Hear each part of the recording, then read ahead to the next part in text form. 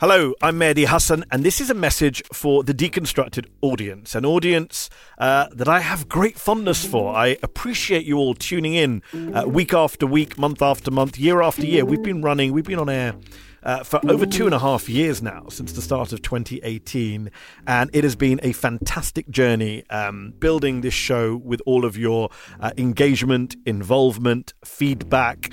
And you may have noticed in recent weeks that I haven't really been around. My colleague, the DC Bureau Chief for The Intercept, Ryan Grim, has been managing the shop. He's been hosting this show brilliantly, I might add. And the reason for that is that last week's show about whether Donald Trump will go or not, which I did host, is actually going to be my last show. I won't be back for any future shows. I'm very, very sad to tell you. It's actually upsetting for me to do this message. I didn't realize it would be, because I've been recording this show for so long and enjoyed it so much that to tell you all that I'm leaving, I'm off to new pastures and I won't be able to present Deconstructed any longer. It's something maybe I haven't fully digested yet, but that's what I wanted to tell you in this special message to all of the Deconstructed audience. I wanted to say a big thank you to you all and a goodbye from the bottom of my heart, because it has been a lot of fun and I hope you've enjoyed it. And Ryan has been doing a great job of presenting the show. I'm going to be handing over to Ryan Grim, who actually is with me on the line right now. Ryan, are you going to take care of my baby?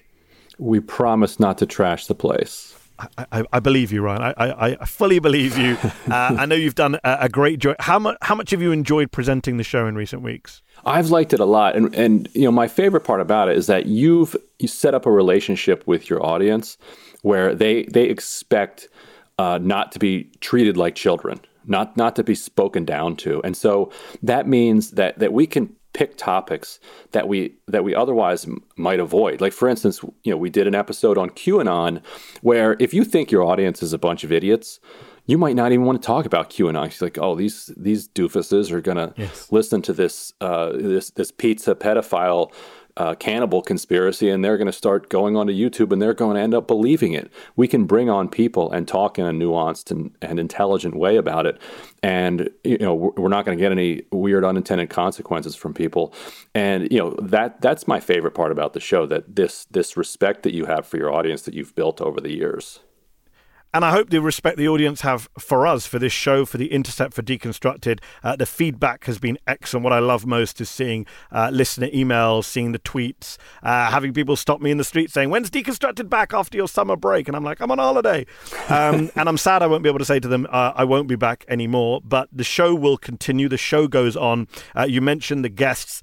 You've been booking brilliant guests. You're going to be booking even better guests as the election approaches. I've had such a good time booking guests and having conversations with everyone from, you know, Hassan Minhaj and Riz Ahmed to Bernie Sanders and Elizabeth Warren to Noam Chomsky and Edward Snowden. We've done live shows on location with John Legend in LA, with Michael Moore and Ilhan Omar here in Washington, D.C.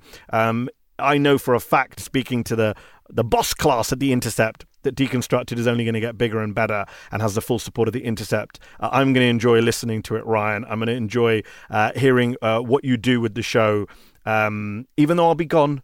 And I'm sad to be gone, as I mentioned. And I hope we'll be able to have you back as a guest in future episodes, just as you had me on. But I think, Ryan, you're so sweet. You're so nice. Of course, I would love to be back. So I think a lot of people listening right now are going to be curious. Where are you headed?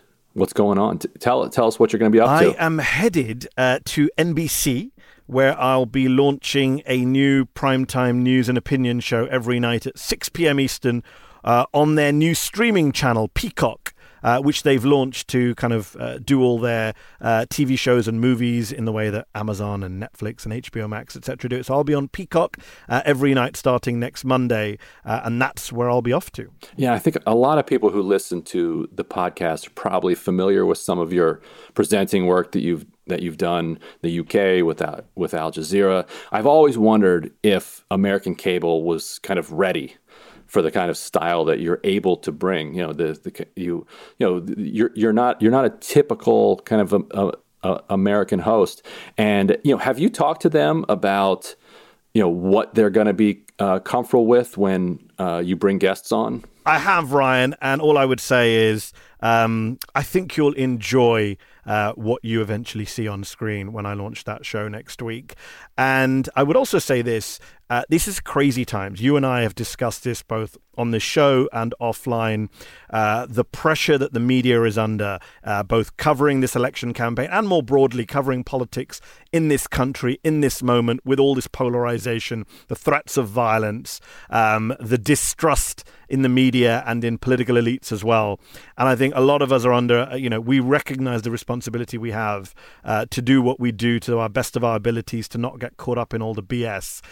That's what I've always done. That's what I always plan to do. That's what I know this show will continue doing on your watch. And I would encourage listeners to carry on supporting this show because it's important that we have all these shows and you have people like me and Ryan out there speaking truth to power. I know it's a cliche, but that is literally what we try and do on a daily basis. And we've always appreciated your support, both on this show and elsewhere in our journalism. And we will carry on counting on your support. And I know you won't let us down.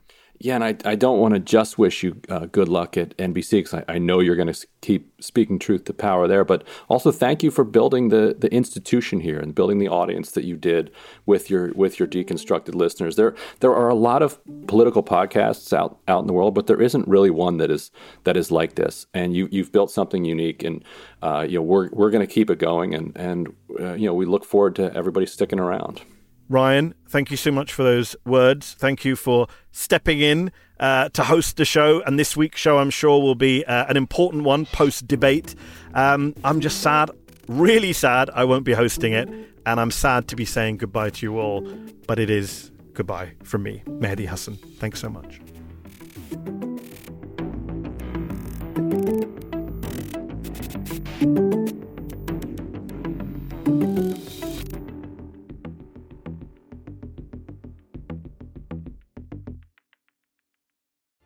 We're taking you live to the White House where U.S. President Donald Trump is holding his daily press briefing.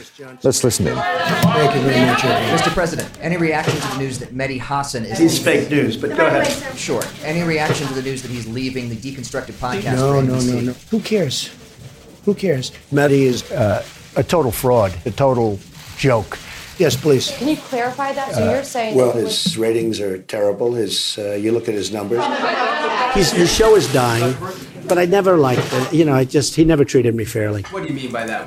I just don't think it's a good show. I really don't. I don't see a lot of talent. Can you explain what you're looking at? Look, I know the guy. I see what he writes. He's a total faker. Mr. President. The reason he doesn't like me is because I didn't do a show. He asked me so many times, do my show. That's not true. Sit down, please. Sit down. I didn't call you. I didn't call you.